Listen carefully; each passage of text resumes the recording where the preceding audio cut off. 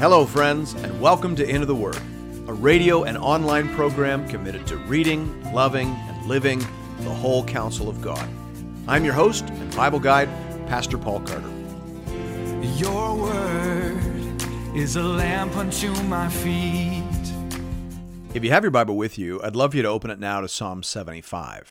Psalm 75 is the third psalm in the third book of Psalms. 11 of the 17 psalms in Book 3 are ascribed to Asaph, who was one of David's choir masters, a descendant of Gershon, the son of Levi.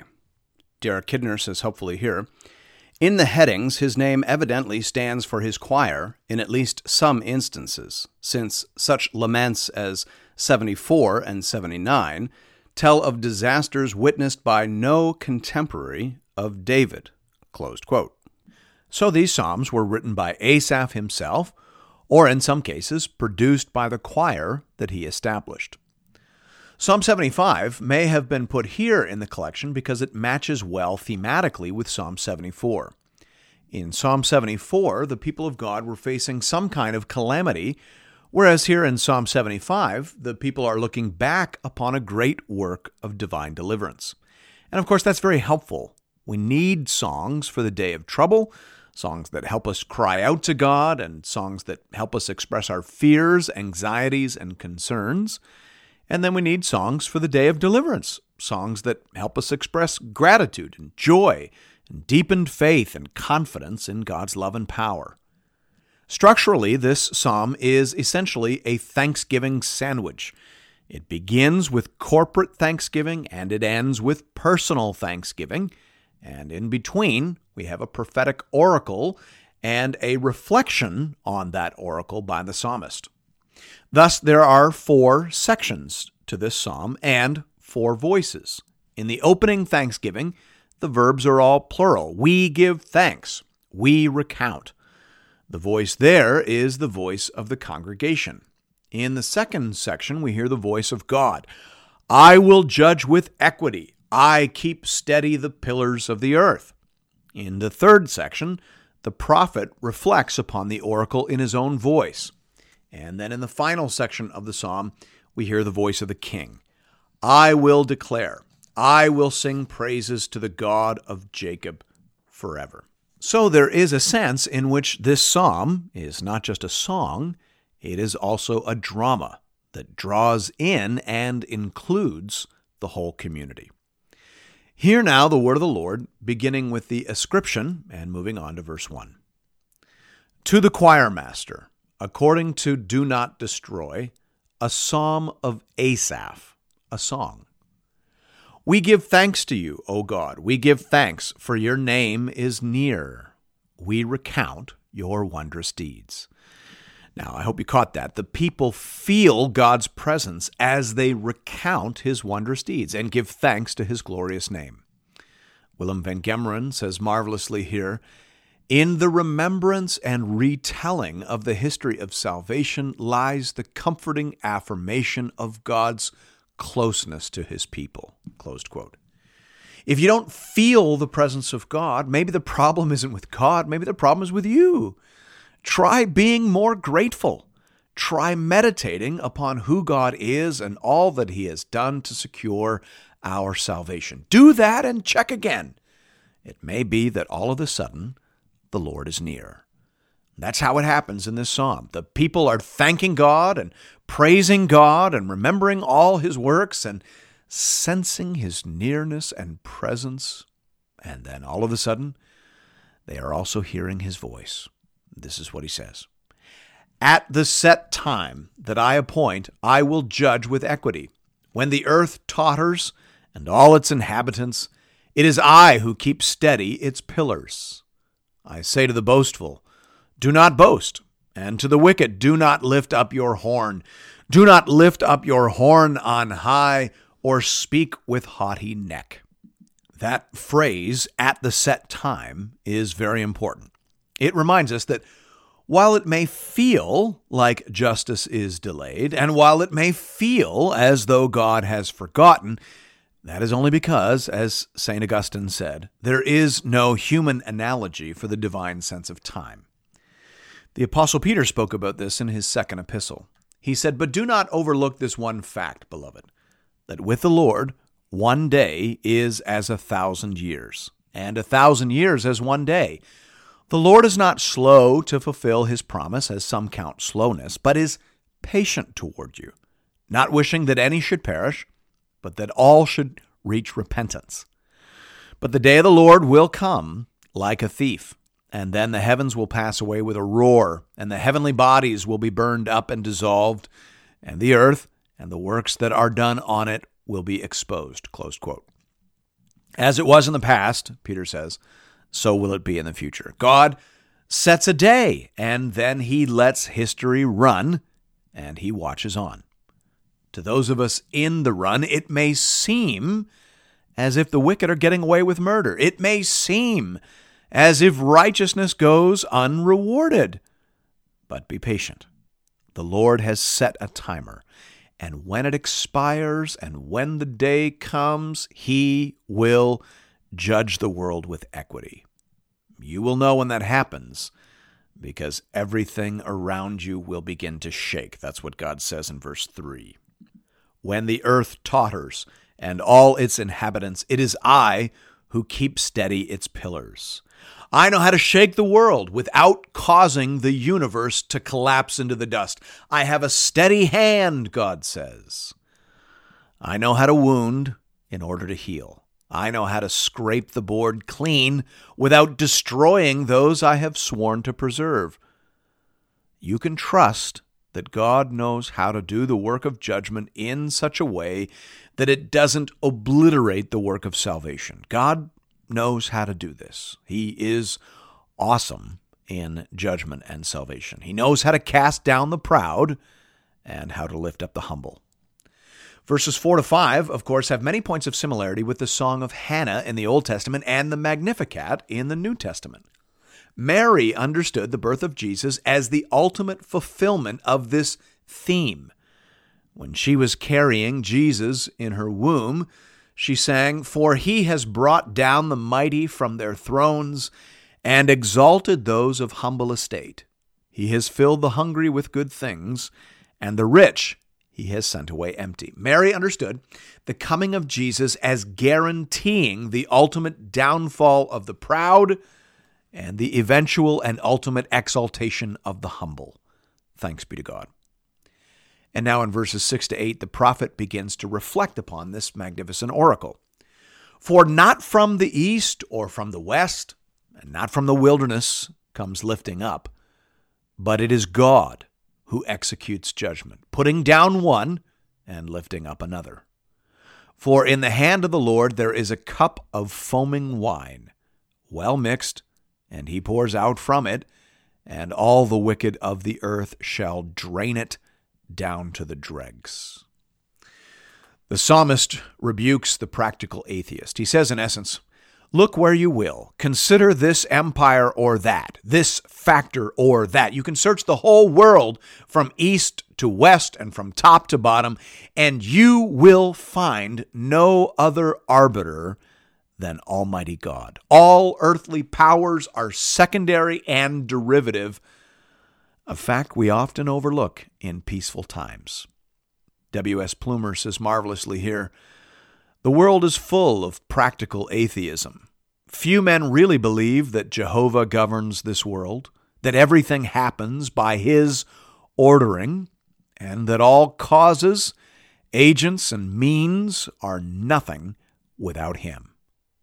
Forgetfulness of God is as common as it is dreadful." Closed quote. Plumer said that about the world in the 19th century, but I think today it could be said with a fair degree of accuracy about the church.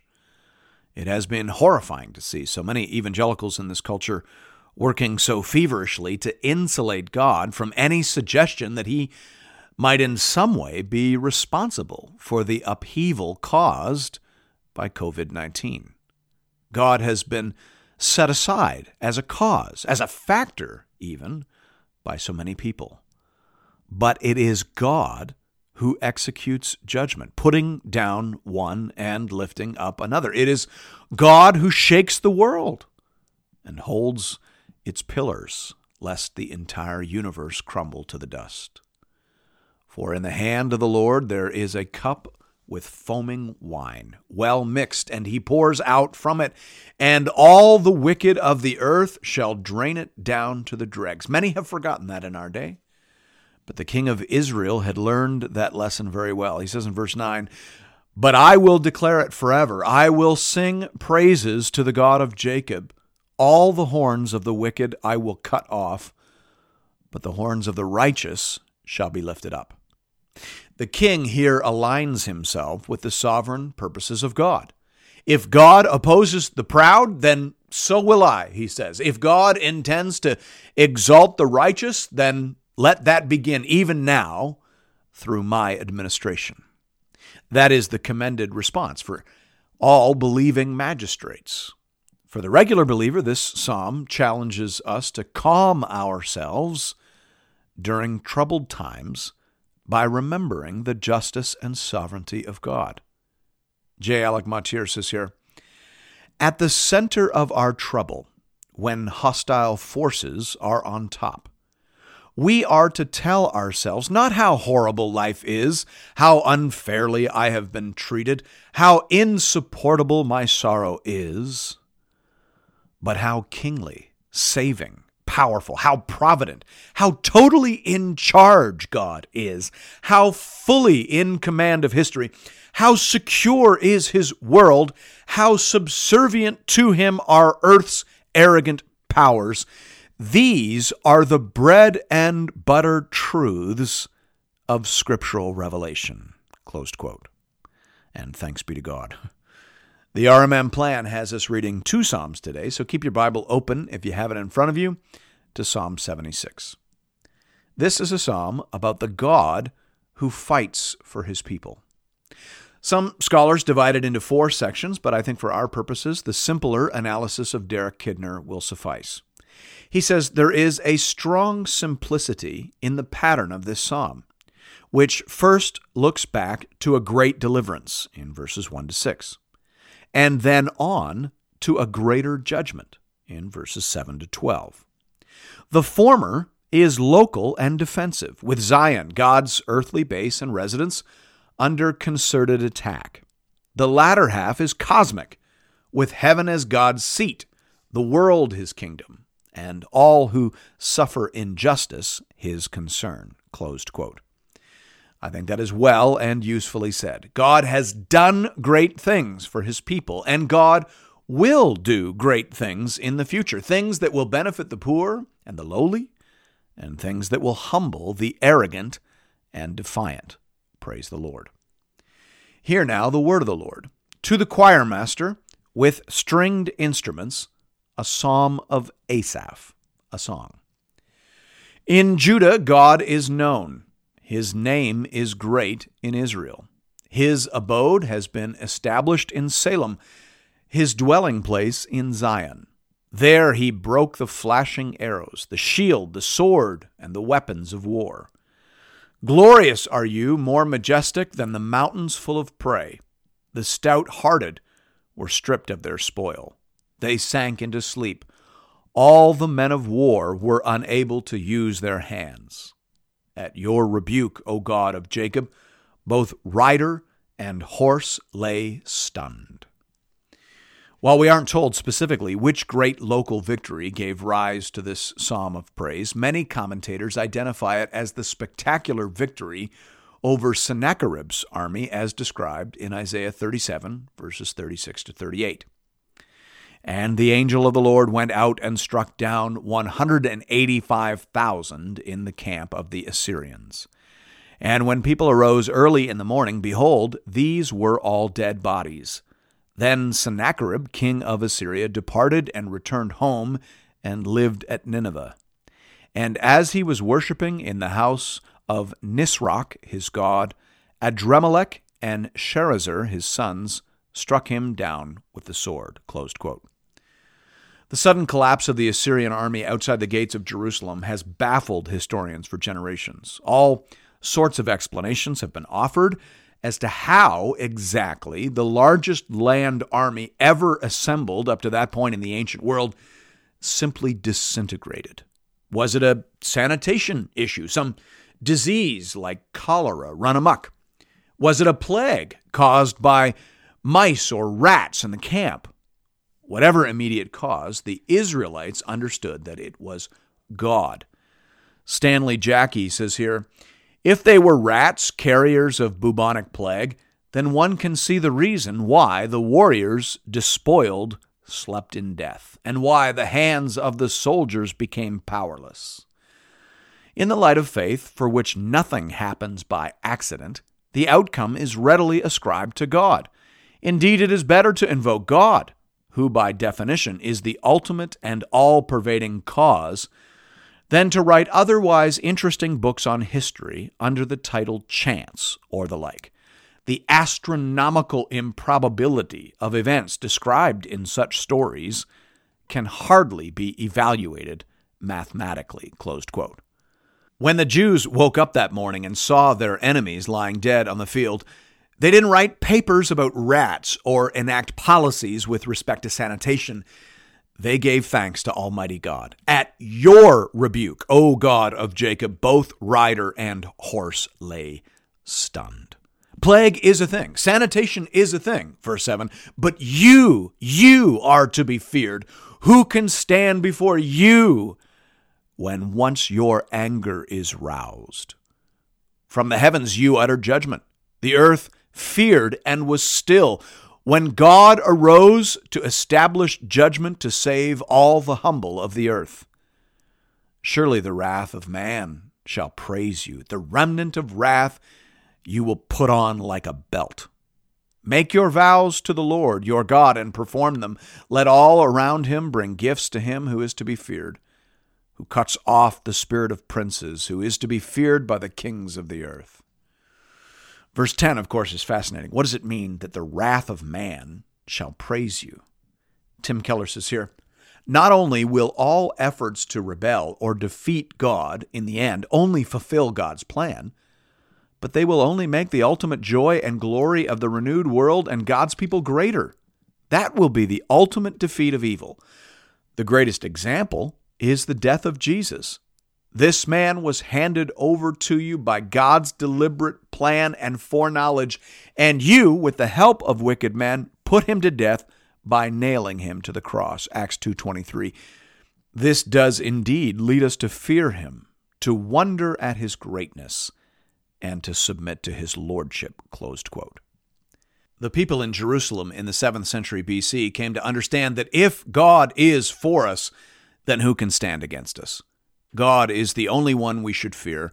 He is the ultimate and all-pervading cause, and he makes even the wrath of men to praise him. So why oppose him? Why not join him? Why not lay down your arms and worship him? Thanks be to God. And thank you for listening to Into the Word. If you are interested in additional resources or previous episodes and series, you can find those over at the website at www.intotheword.ca. Of course, the easiest way to make use of all the material we have at Into the Word is by getting a hold of our app. You can find that at the Apple App Store or Google Play, and it very helpfully organizes all the materials that we've produced over the years. You can also connect with us on Facebook, and I hope that you do that. We have a growing community of Bible readers over there, and we post daily encouragements, conversation starters. I'd love to see you there.